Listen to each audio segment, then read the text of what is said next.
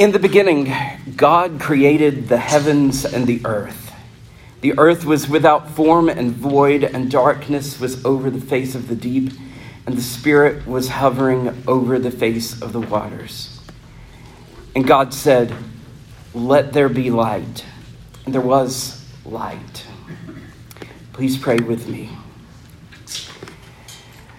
Father, through your Spirit, open the words of Scripture for us today. And let the words of my mouth and the meditation of all our hearts be pleasing in your sight, O Lord, our rock and our Redeemer. Amen. So, 2 words to begin with. One, the first reading in our lectionary, it is actually all the way from Genesis 1:1 to 2:3 without any breaks. And so that's kind of what we'll be covering. But for the sake of being good stewards and also preserving Joel's voice, we cut it down a little bit. Also, in his absence, I'm going to steal a page from the Nick Lannon Book of Homiletics and start with a movie reference. One of my favorite movies, one I watch at least once a year, sometimes twice, is the 2011 film Midnight in Paris. Say you're a nerd without saying you're a nerd.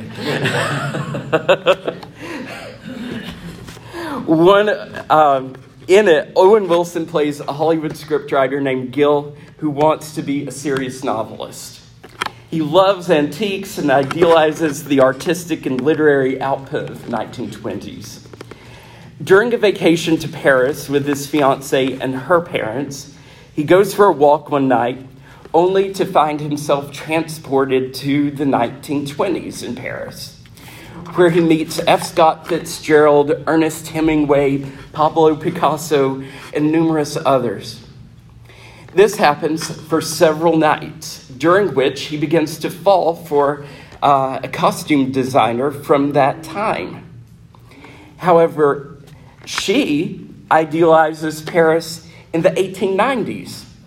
And on a walk, they are transported back to that time, meeting Degas, Gauguin, Toulouse-Lautrec. And meanwhile, it becomes apparent that these artists would rather have lived during the Renaissance.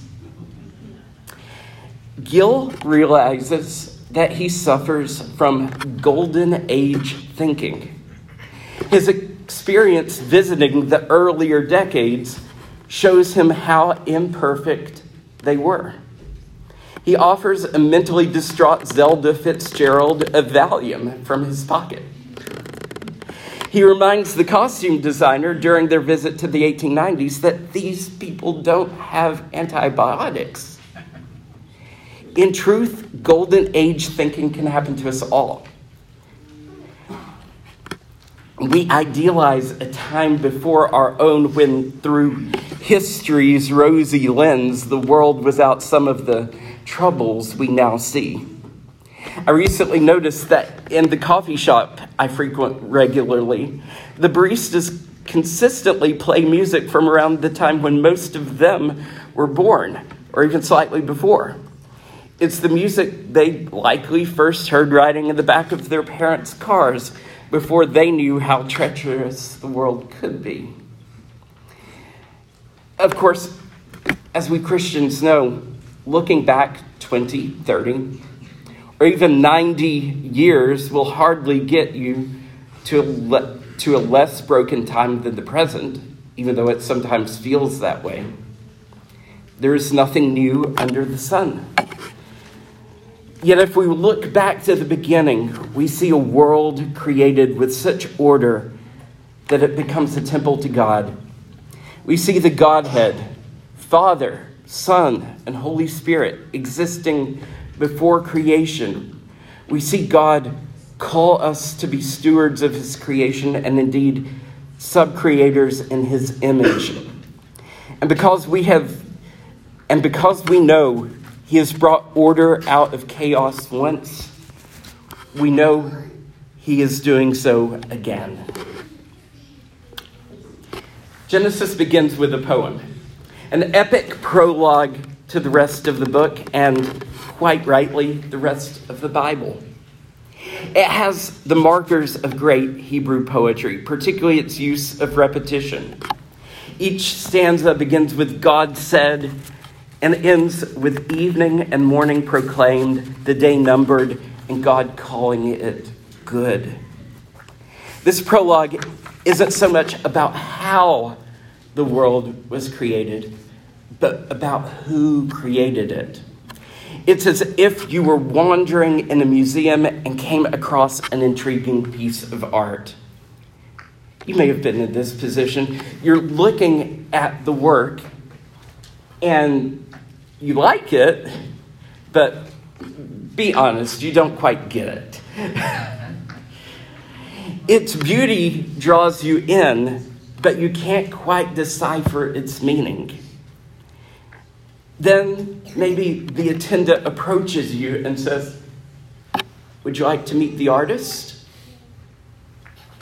This is what Genesis 1 does.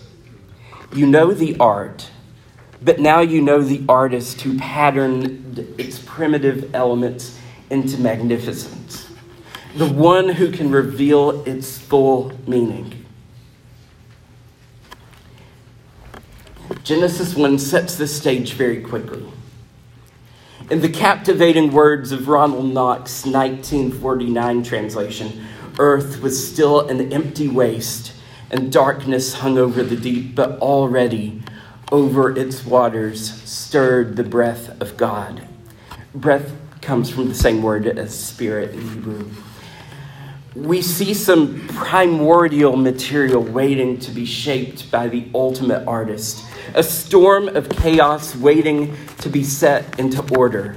God, the Holy Spirit, in fact, was stirring, even then active above the mysterious abyss. It is then that God speaks, "Let there be light."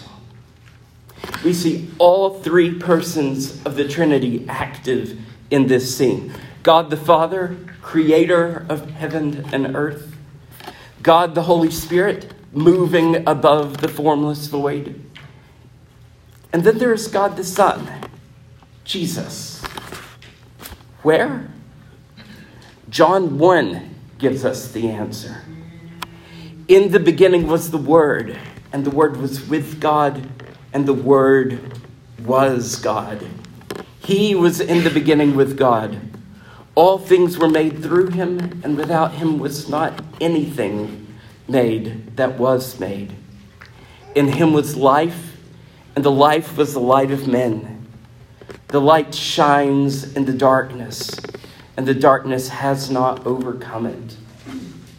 As God speaks, "Let there be light," there Jesus is. He is God's very speech bringing light into existence. The one who incarnated the world, vanquishing the darkness and chaos, is the one who would become incarnate himself many ages in the future, once again to vanquish darkness and chaos once and for all. Imagine, though, being one of the Israelite exiles in Babylon and hearing the story of Genesis 1. Old Testament scholar John Goldingay writes, "This would be really good news to the people in the audience. Their own life had turned into empty waste. It was enveloped in darkness. They had fallen over the edge of the abyss. The light had gone out in their lives as a community.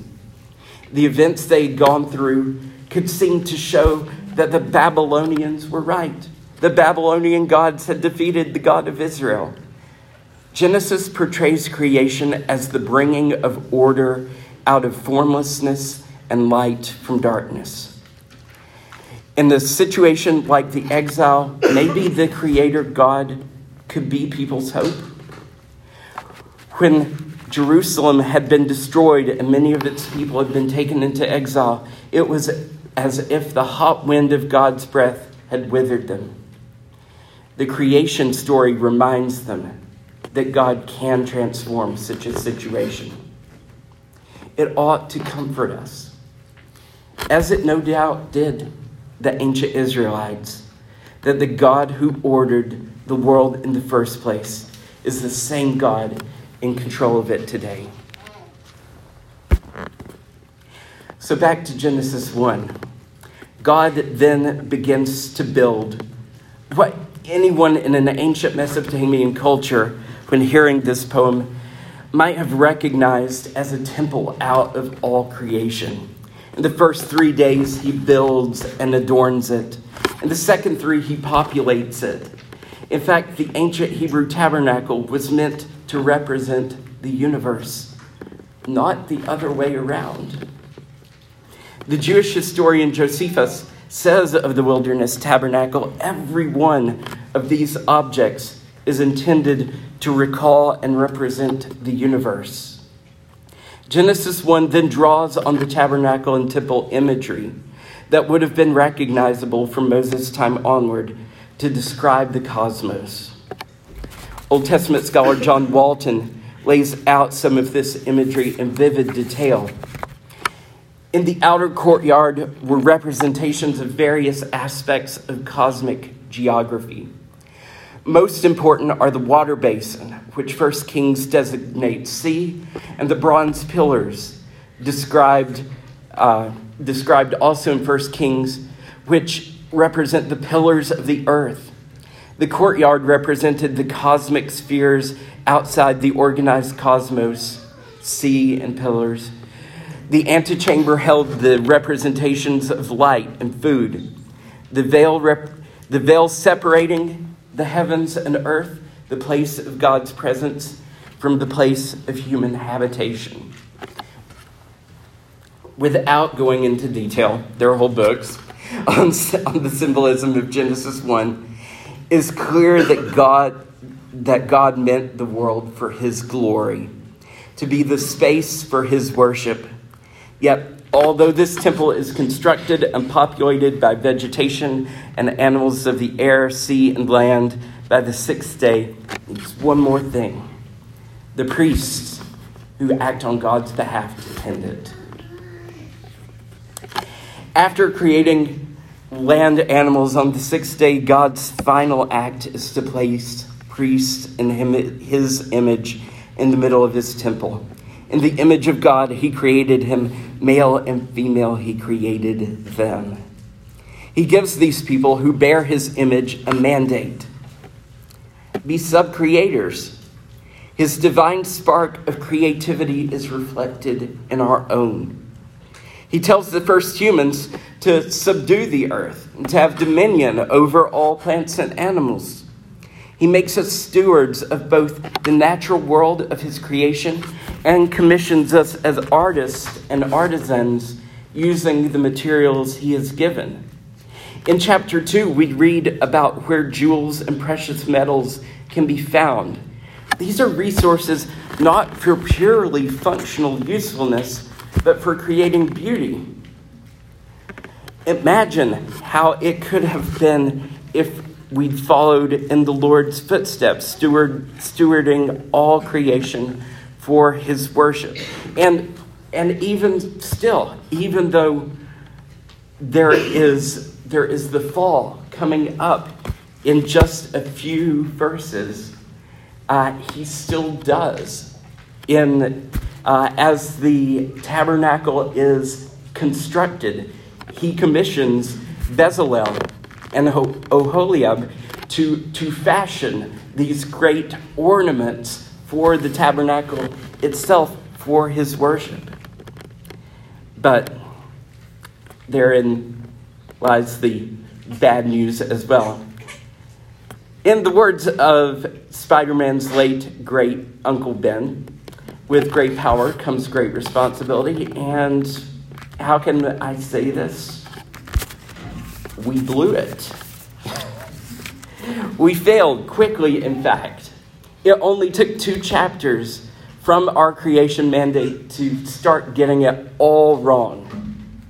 and an element of chaos crept in through an agent of chaos, and we fell into sin. We succumbed to the temptation to be like God and displaced him in our hearts. It doesn't take much effort to recognize the chaos in the world around us.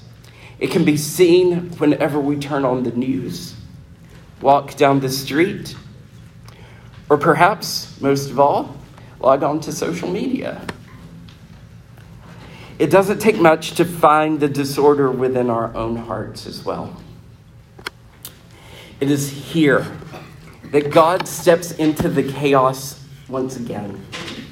God the Son became incarnate, proclaimed the kingdom of God, went to the cross on our behalf, and rose in victory over death. And because he did this, he gave us another promise. In Revelation, Jesus assures us, "Behold, I'm making all things new."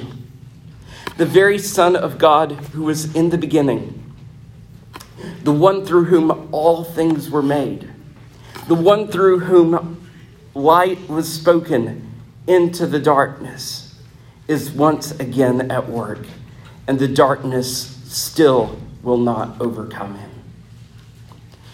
The new creation is coming, and although it isn't here yet, it leaves us broken sub-creators with a new commission. In the words of Japanese artist Makoto Fujimura, "In my experience, when we surrender all to the greatest artist, that artist fills us with the Spirit and makes us even more creative and aware of the greater reality all about us. By giving up our art, we are paradoxically made into true artists of the kingdom. Unless we become makers in the image of the Maker, we labor in vain. Whether we are plumbers, garbage collectors, taxi drivers, or CEOs, we are called by the great artist to co-create.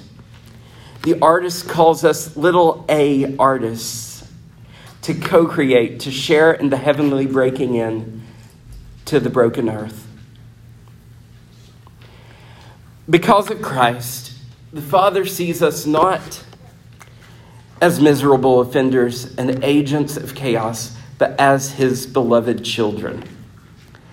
Because of Christ, the Holy Spirit dwells not above a formless creation, but within and guiding us.